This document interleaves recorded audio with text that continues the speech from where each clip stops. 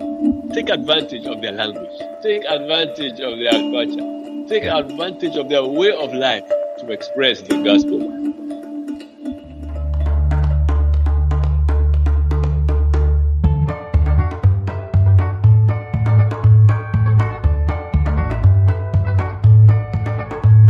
Welcome to the Essentially Translatable podcast brought to you by Lutheran Bible Translators. My name is Rich Radowski. I'm the Chief Operating Officer here at LBT. Today we are talking with the Reverend Dr. Ebenezer Boafo, First Vice President of the Evangelical Lutheran Church of Ghana and Translation Consultant for Africa Area for Biblica. Dr. Boafo has a Master of Arts in Translation from the Nairobi Evangelical Graduate School of Theology in Kenya and a Ph.D. in Missiology from Concordia Theological Seminary, Fort Wayne, Indiana, USA. Our conversation covers a wide range of topics from local language engagement to local theologizing to the challenges of engaging African churches in Bible translation ministry and so much more. Hold on to your hats and enjoy the ride. We are here this morning with the Reverend Dr. Ebenezer Boafo, First Vice President of the Evangelical Lutheran Church of Ghana. Thank you for being with us this morning. And we'd like to have our listeners get to know you a little bit better. Can you tell us some about your background and how you came to be involved in Bible translation work? I would just want to start off by saying I used to be a teacher in a high school, and I was teaching French and sometimes English, but my main subject was French. And I was really hoping to go forward as a teacher, and there were French exams to take for me to gain promotion and so on. Once I went to take this exam and I did so well, I was to be offered a scholarship to go to France, but all of a sudden things changed and they put me on the waiting list, and I was so frustrated. I was so frustrated that this had taken place in my life, and I was praying and asking God, what's happening? Then I came to the conclusion that no, I don't need to work for the government anymore, but I need to do ministry, and that God must open a door for me to do ministry. So I decided to apply to a theological school in Nairobi, not knowing what I would do, but I just wanted to go and serve the Lord. So I did apply, and the following year, I was called again to take the exam. And I went to take it, but I had already applied to the seminary. And this time, I was selected to go to France to go and do the course. Incidentally, it came when I had also received the admission to go to seminary. So there was a little bit of dilemma. How should I go about this? Should I go to France first and come back and be and then go back to seminary?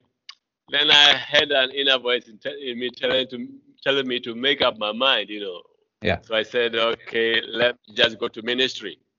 So I left the country and went to Kenya to do my theological studies. And I just rejected the scholarship given to me to go to France. I went to Pan-Africa Christian College, where I went to do theological studies for 1 year, Pan-Africa Christian College. And incidentally, that was the year that translation principles was introduced into that seminary. I had never known that there was a course like that. SIL introduced translation studies as a program in Pan-Africa Christian College. So I did the program for a year. And after that, I had to do graduate studies in Nairobi Evangelical Graduate School of Theology. So I went to Nairobi Evangelical Graduate School of Theology. And that same year was the year they introduced translation principles. So I was getting some connections. I was trying to connect things. I went to Pan-Africa. They introduced translation principles. I went to Next. They introduced translation principles. So I said, let me major in translation. And since I'm a linguist, I really had a passion for this translation ministry. So I did my MDiv. I started with MDiv and then changed to MA Translation Studies because that was the very year that the program was introduced in Nairobi. So I was the first person to complete that program in the whole of Africa. Wow. And then I finished in 1993. And then from there, I worked with Ghana Institute. I came back to Ghana, worked with Ghana Institute of Linguistics, Literacy, and Bible Translation for about 3 years. And they also trained me in language survey. There was a program in England, Horseleys Green. I went to study language survey. I came back and I did survey work in Ghana, Togo, and in Benin, 3 countries. But I was single at that time. It's not really a vocation for married people because I'm always out in the field. So I came back to Ghana and worked with the Bible Society of Ghana for a year. Mm-hmm. From there, I worked for about 2 years, and then there was a conference in Fort Wayne. Yeah. So I wanted to attend a mission conference in Fort Wayne. And when I got to Fort Wayne, that is when I met Dr. Bonkowski. Yes. And introduced the PhD program where they wanted me to do translation studies. So that's how I got to Concordia, and I got funding for the program. But as yet, I didn't know what I would do after the seminary. So in my final year, I got a letter from Biblica that they have been making a search for a translation consultant for the Africa area. And my former school legs had recommended me to them. So they called me to Colorado Springs, and from there they said they wanted to work with me. I had not finished my thesis then, but I had to come to Ghana and write my thesis from Ghana as a worker of Biblica. So that's how I got to Biblica. At that time, it was called International Bible Society. So that's how I got to the translation ministry, and I've been working all this while since 2004. Very good. So you work for Biblica in Ghana or in the Africa area as a consultant, even to this time? Yes, I've been overseeing the African projects for the past 16 years. Okay. Very good. So for Ghana particularly, how many languages are there in Ghana, and how many Bible translations yet to be done? Do you know that information? I know that there are 86 languages in Ghana. Okay. And we are doing 2 languages. Bible Society is doing about 5 of them. Bible Society, that's the UBS. Yeah. And then Gilbert, where I used to work, they are doing quite a lot, but I don't know precisely how many they are doing. Yeah, it's not possible for me to say how many languages are left, but I could say that for the New Testament, at least 2/3 of the languages in Ghana have the New Testament at this time. Okay, very good. So as you know, I read your dissertation thesis to learn some about the work that you've been doing, and I found some interesting things in there. So one of the things that I noticed in your writing is that you question Bible translation efforts and products that are aimed at children and the youth and say that's not the best strategy. Why is that? Yes, I really made that comment in the context of Bible translation being a literary activity. You understand? Literary activity. In that sense, I realized that the youth are not very receptive to what we call written local language scriptures. Okay. And there's a reason for that. That we start literacy or reading and writing in English language. English language is our first literary language. We learn it when we start going to school. Okay. So the youth, have a higher proficiency in the initial stages. I'm talking of literary proficiency in English more than in the local language. Even though they are proficient orally in the local language, they are more proficient in the literary sense in English. Do you understand? So for the next, say, 15 years of their school life, they work in English all the time, reading and writing in English all the time. But that does not mean that English is their preferred language. You understand? When it comes to orality, the local language is preferred. So I would say, in the sense of a written Bible, at that stage of life, they would prefer the English language. But when it comes to oral, recorded scripture, they would really accept and embrace the oral Bible, recorded Bible. You understand what I'm saying?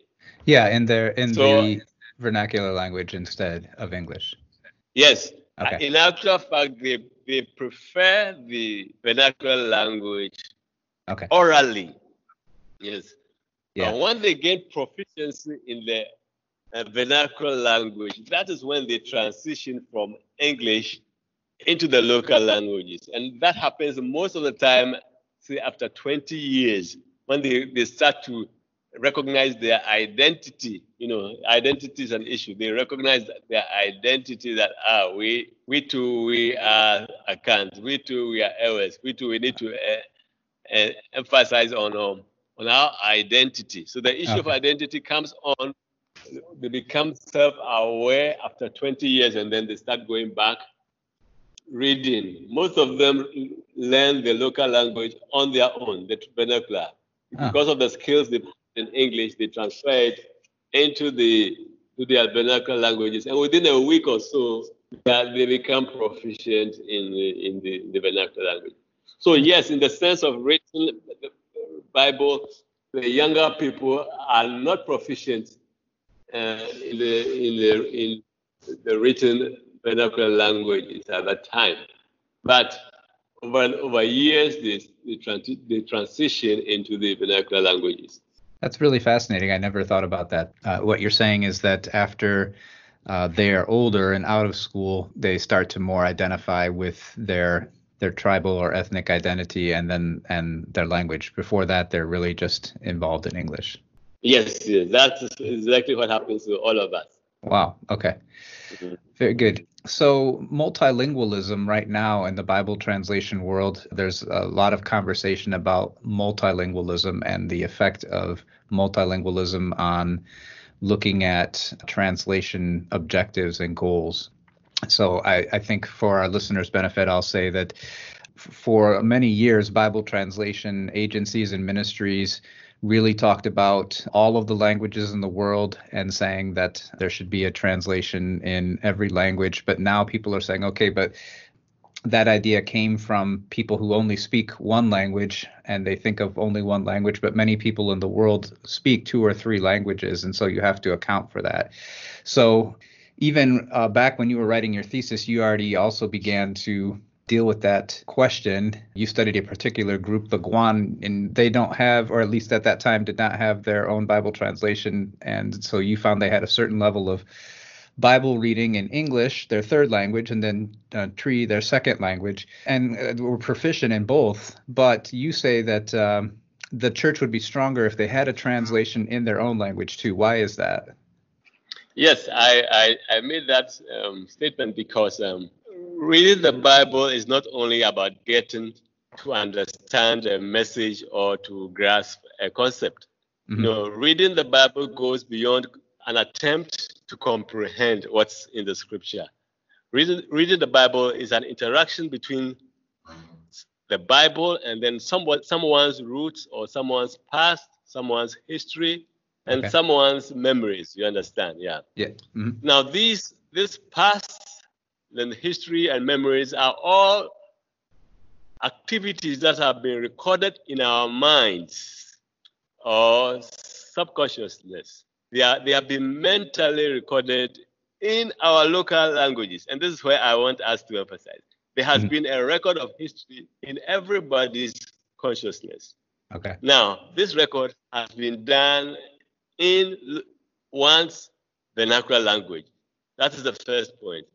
Secondly, as I said, the Bible engages our history, our roots, our memories. Now, this engagement also requires reflection. We need to think about how, when the conversation between the Bible and our past, we reflect upon it.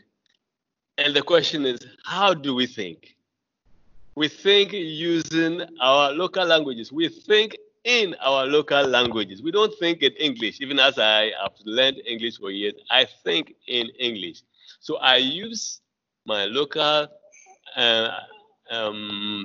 language. I use my vernacular language to engage scripture. to think as Scripture engages my memory, as Scripture engages my past and history. I use my local language to do that reflection, to get a better understanding and to get, that identity as a new Christian that I have become. You understand? A better reflection. I used to be this. Now, Christ says that. And I'm using my local language, to process all of these things. I don't use English to process it.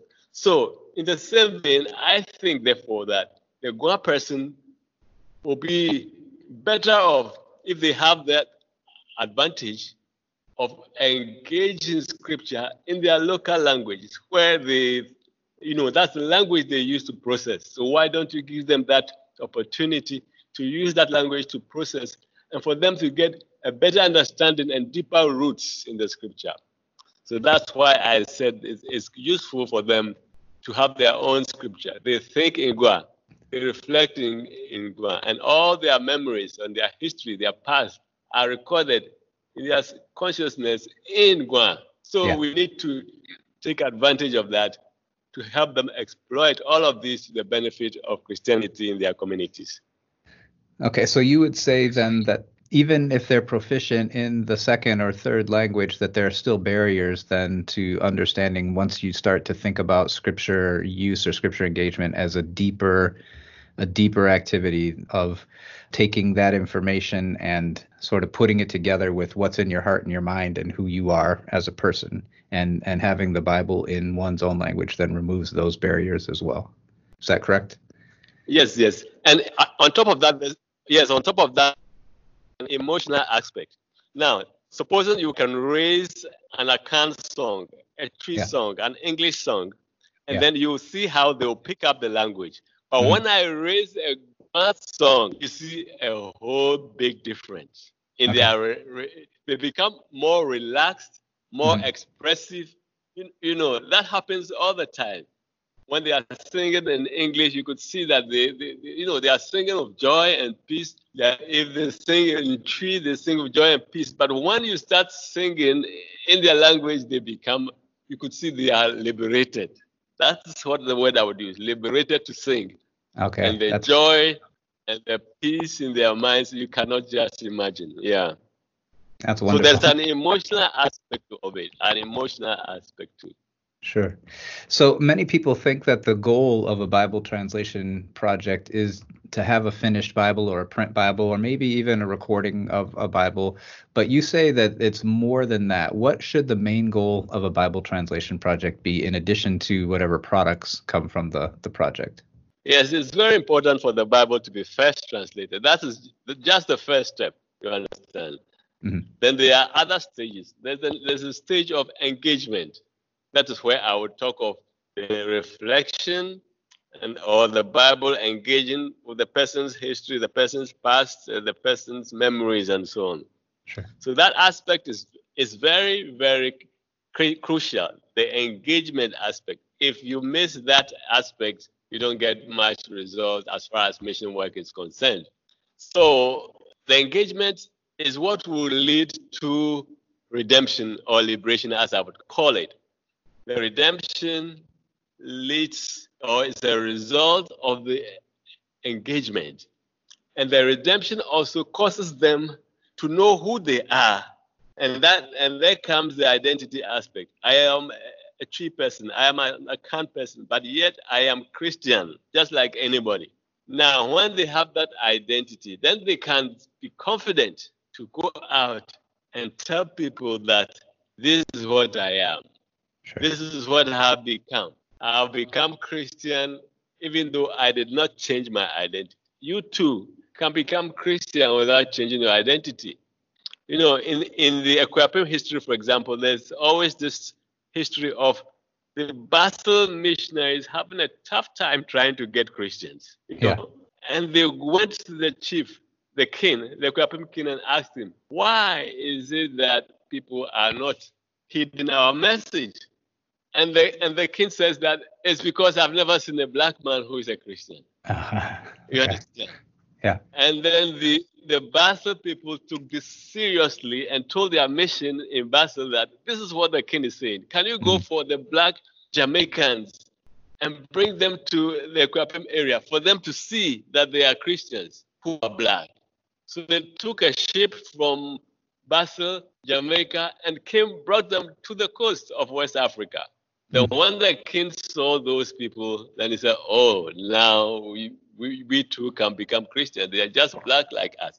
So that identity aspect comes when there's been a thorough engagement between the Bible and the person, and when the person knows that even me too, I can be a Christian, and that Christianity is not a foreign religion or from a white man or from a Jewish person, but where I can be convinced that I too, in my circumstance, I am accepted by Jesus Christ. So that's what I say. That's why I say when you finish translating the Bible, it's just the first step. There has to be that engagement, reflection, and that the third stage is where the person is aware of his identity.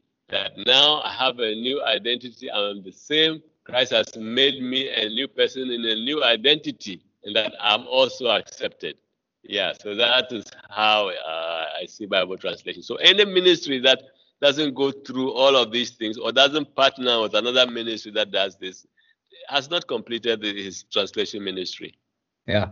So one of the things you wrote is it says the goal of every translation project should be, in addition to express the Word of God clearly in native languages, the goal should be to clearly demonstrate what theological contributions the languages they worked in offer to Christian theology, which is a really important statement. What can you tell us a little bit more about that, or give us an example of what that could look like? Yes. What I would want to say about this is that before Christianity came, people had their own concepts about God. Some were right and some were not right. Mm-hmm. Now, what the gospel is going to do is to purify their belief system, eliminating what is wrong and then retaining what is right. For example, in my language, we have several names of God, more than the names that we find in the scriptures. Many, many names, you understand? Yeah. Now, when Christianity comes into my culture, these good names, these positive names are introduced into Christianity, and they enrich Christianity. Okay. And if they are translated into other languages, then the Akan culture has had an impact on world Christianity. You understand? But most of the time, what happens is that the people who come and do the translations sometimes do not, send these discoveries back to their native lands, that God has other names, God has other attributes. And as we do Bible translation, we see many of these things, some concepts that are not so explicit in the scripture, but which are inherent in other cultures, which may be useful for other Christians in their context. Yes. But we haven't really explored that area very much. That's true. I think that's a wonderful gift that the churches that are language areas that are newly engaging Scripture can offer to world Christianity, and we have to find a way to share that information and have it understood and used more so than is happening now. That's a really powerful insight. Well, let me just read another quote because I thought this was also really important too. You wrote, until any serious studies are made on the theological language of the Guam people, you were talking about them particularly, but then you had an application for anywhere. So until any serious studies are made on the theological language of the Guam people, little may be known about the theological strengths and weaknesses of their culture, a situation which could lead to spiritual colonization and a weakened Christian mission. Can you tell us a little bit more about that? Yes. When we go to history, we know that the missionaries from Basel came in the Equapem area. And within the Equapem area, those who speak Twi constitute about 30% of the population. And then 70% are Guam speakers. Now, the missionaries did everything to reach out to all the Equapem area. It's not a big area. Mm-hmm. So they really reached every town and every city on the Akuapem Hills. But to date, we realize that Christianity is stronger among the Twi speakers, among the Akan speakers, more than the Guan speakers. If you talk of African traditional religions, they are much stronger in the Guan area than in the Twi area. So there must be something, as I said, that is not being well translated into their theologies that is making them a bit hesitant. You understand? Yes. Either it may be that they have not been given the opportunity to give full expression to their theological beliefs. We preach to them in Twi, we sing in Twi, that is a Akan language, and they've not been given that opportunity to express themselves in their local language. But as I've said, we have seen them express themselves freely in songs. When it comes to singing, they have very powerful songs.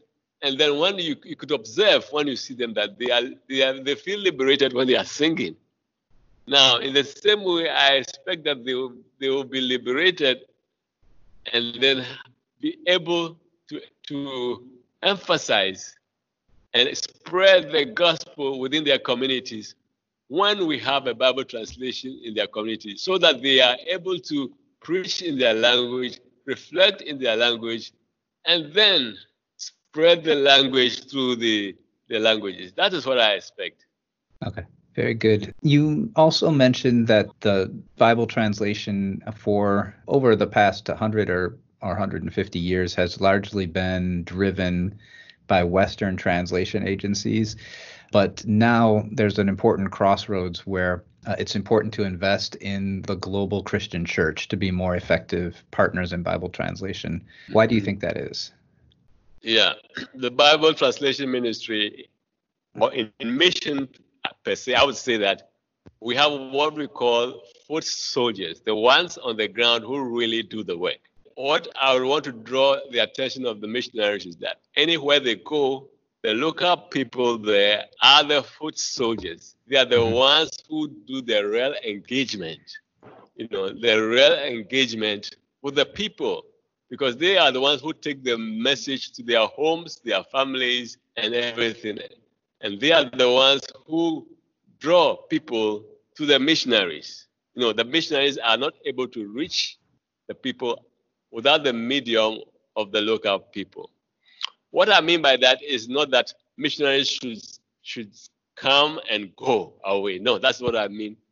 Because when somebody is a translator or a missionary, he's a missionary for life. Missionary is not something you come and do and then you go home or after some years. No, you are in it. A Bible translator is a Bible translator forever. And as Bible translators and go back home. Go back home and do what? They are Bible translators. They have to be everywhere they need to be. But the missionaries need to facilitate, to be supportive in the mission. They must let the local people drive the mission of translation while this gives them every backing and support they need. Because as I said, once a translator, you are a translator. And the more you are in the ministry, the more experience you have. So we expect that more experienced people would support the ministry in the other world, in the other localities, in the mission fields. So it's a collaboration or a form of partnership. That's what I mean. We need them around because they have the expertise, because they are brothers, and the mission is for Christ. That is the central thing. And then we are not saying anybody should go home. No, once you're a missionary, you are. And therefore, we are not advocating for a moratorium or anything. No, you are always invited. And it can happen on our side too. We are able to go and do mission work in other countries. It's not a one-way traffic. We are also able to do mission in other countries, in Europe, in the USA. It's an exchange because we are all workers of Christ, empowered by Christ. And therefore, working together. So the missionaries will always be needed, and the European or the American Christian would also always need missionaries. We work together. We must be supportive. Or we must know that those we go to in their respective countries are the foot soldiers. That is what we just need to keep in mind. Sure.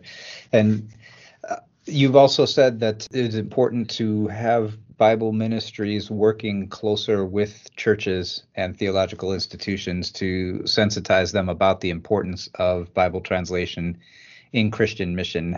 Have you experienced that with your own church, the ELCG? How is the role of Bible translation and language work a part of your church? In my church, we have not been able to sensitize our people much on especially the work of Lutheran Bible translators.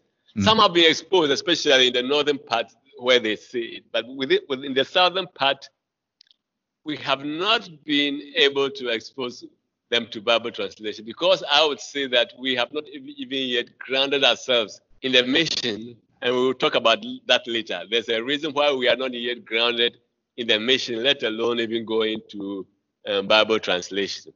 But I had an experience. It's a general experience. When I was in the seminary, I was in the library one day, and he was an MDiv student, and he comes and he tells me, I heard you are doing Bible translation. And I said, yes. Then he asked me, who gave you that authority to do Bible translation? How can you do Bible translation? I mean, how can you do Bible translation? He's saying it is the church that does it. Yes, I said, I know it's the church. But what does the church do to support Bible translation? It's a question. Yeah. You see, people over there in the seminary have very little understanding of the work we do. And it cuts across many, many denominations. They don't incorporate Bible translation in their curriculum. For example, you could go to MA or MDiv in any seminary, you would never be taught about Bible translation. You see, that is very true. It is foreign to our seminaries, and not only foreign, but there are some people who oppose it, even up till today. The way the guy asked me is like I am doing something that is illegal. You understand? So they see Bible translation as something fixed. First of all, that guy thought that once I speak English and the people speak English in my language, that's it. In my country, the people speak English in my country, that's it. There's no need for any Bible translation. That is his mentality. It has been translated. English is the official language in Ghana. Ghanaians must use English, and that is it. That is what he meant. So there has to be sensitization in our seminaries. Yes. Because our translators are going to come from the seminaries and from nowhere. That's where we're going to get them from. But unfortunately, they have not been done because our seminaries are not interested. That's what I realized. They are always suspicious of Bible translators. And it's a very deep suspicion, I can tell you. Yeah. Yeah, what do you think that is, or how did that originate? Any ideas? It's because they think we are re-theologizing. We are doing theology. They think theology is fixed. You understand? And the moment you do translation, you are thinking of new concepts, and there are certain things you cannot translate them directly into other languages. You would need to rephrase them. You need to think about them again and put them in new words. And by doing this, you are re-theologizing. And this is what they fear, that as we do that, we will corrupt the true message of God. So that is their major fear, especially when we try to put in concepts, local concepts, that they don't even understand. You understand? That becomes a bit scary for them, that we have concepts that they don't understand. How sure are they that we are on the right path? So that is the suspicion, the theology and the translation going on. They think we are somebody who say traitors. We could be traitors to the message. So what do you think that the Lutheran Church in the United States or in Europe or in the West can learn from Lutheran churches in Africa? That's a very big question. What can they learn? Yeah. What they can learn, if they are really prepared, what they can learn is the fact that when a church is planted, it does not alter the word of God, but in their expression of Christianity, there is a variation. We cannot expect a Christian expression in US, Europe, or Asia to be the same as it is in Africa. For example, when I was in the seminary, people were saying dancing is a mundane. Do you understand? To dance is a mundane act. Yes. Because they don't understand what dancing is in Africa. Dancing is not just a means of entertainment, it is language. You understand? Dancing is language in Africa. And you can best see it when you go to our communities and there are festivals and you see different kinds of dancing.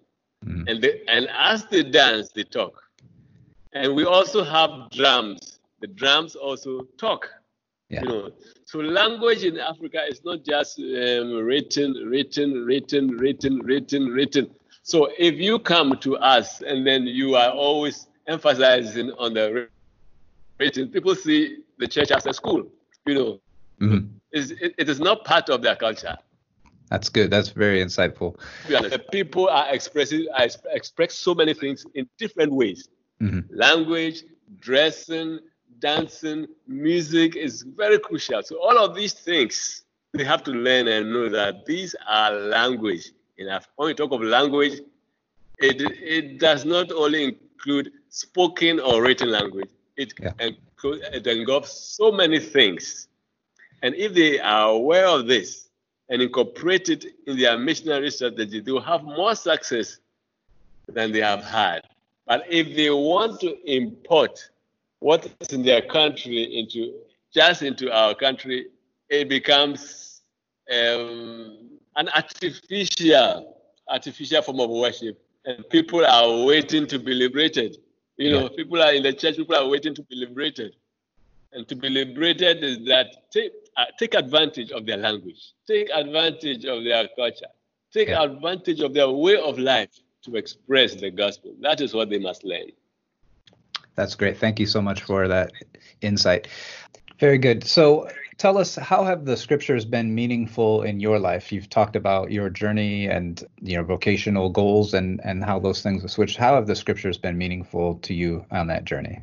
It has been very, very strong. You know, I did French and I did liberal arts, the arts and English. And I've read a lot of philosophies from various countries, France and English philosophers and so on. And I've gone deep into all of these philosophies and I've known what they mean and what they want. And I have the occasion to be able to compare what they are thinking and what the Bible is thinking. And you could see the superiority of the Bible. Yeah. You understand? You could see clearly how superior. Unless you read the Bible, you think that those are the best intellectuals in history. But when you start reading the New Testament and all the Psalms and all of these things, then you realize that those people, they don't know anything. It causes you to attach yourself more and more to the Word of God and to have confidence. They try to turn things around, to change things, to misrepresent the Bible. But if you see and read the Bible, you realize that what they are saying is not true and that they are making an effort to tarnish the Word of God, the image of the Word of God. So you see, the Bible, what's in the Bible is superior to human philosophy. There are so many loopholes in human philosophy to the extent that it's nothing to write about. It's nothing to write about when you compare it to the Bible, which just says the message as it is. Yeah, and so I have been the Bible is something I always read several times a day, and every day I see new things. And every day I see new things as if I had never read before. That is what makes it fun for me, because that's the motivation for me to read. And that's why I always want to be in the Bible translation ministry, to help people to read. And one of the ways of helping people to read is to simplify the language, make it clear for the people, remove all those difficult concepts and reduce it to basic level for anybody to understand. Then they will understand what God is saying. And then they will realize that what they are being told by the media and the other philosophers are just groundless, talk, groundless and baseless talk. Mm-hmm. Mm-hmm. What scripture or words of encouragement would you like to leave our listeners with today? I would just like to read a portion of the scripture in that's Revelation chapter 5. And then let me read from verse 6 to 10. Then I saw a lamb looking as if it had been slain, standing in the center of the throne, encircled by the 4 living creatures and the elders. He had 7 horns and 7 eyes, which are the 7 spirits of God, sent out into all the earth. He came and took the scroll from the right hand of him who sat on the throne. And when he had taken it, the 4 living creatures and the 24 elders fell down before the Lamb. Each one had a harp, and they were holding golden bowls full of incense, which are the prayers of the saints. And they sang a new song. You are worthy to take the scroll and to open its seals, because you were slain, and with your blood you purchased men for God from every tribe and every language and every people and nation. You have made them to be a kingdom and priests to serve our God, and they will reign on this earth. In this world where there's much tribalism, there's much social distinctions, racism, and etc., the Bible makes it clear. Jesus makes it clear here, undisputable, that whatever tribe you come from, whatever language you speak, wherever you are, whatever country you are from, all of us are from one kingdom of God. We are citizens of heaven. We are God's children. We have been made priests. And all of us have been given the power to serve God. And this should unite us together as Christians. Respect one another. Support one another. Pray for one another. And help one another in our mission. For together, we will succeed in this mission. This is what I have to say this morning. Amen. Thank you so much for sharing that and for your time this morning. We've been talking with the Reverend Dr. Ebenezer Boafo, First Vice President of the Evangelical Lutheran Church of Ghana. Thank you for your time this morning, sir. Thank you, too. Have a nice day. Thank you to the Reverend Dr. Ebenezer Boafo for being our guest on the podcast today and sharing your insight from your years of education and field experience. There's a lot to think about, pray about, and act on in what we heard from Dr. Boafo today. We pray for God's richest blessings on His Word as it is proclaimed in the congregations of the Evangelical Lutheran Church of Ghana, for language communities in Ghana and all over West Africa just now engaging with God's Word for the first time, and for those who are still waiting. Thank you for listening to the Essentially Translatable podcast brought to you by Lutheran Bible Translators. Look for past episodes of the podcast and leave feedback at lbt.org/podcast or on Apple, Google, iHeartRadio, Spotify, or wherever you get your podcasts. Follow Lutheran Bible Translators on Facebook, Instagram, or Twitter, or go to www.lbt.org to find out how you can get involved in the Bible translation movement and put God's Word in their hands. The Essentially Translatable podcast is edited and produced by Andrew Olson and distributed by Katie Hogan. The executive producer is Amy Gertz. Technical support for this episode was provided by David Federwitz. Podcast artwork designed by Caleb Rodewald. Music written and performed by Rob Veit. I'm Rich Radowski. So long for now.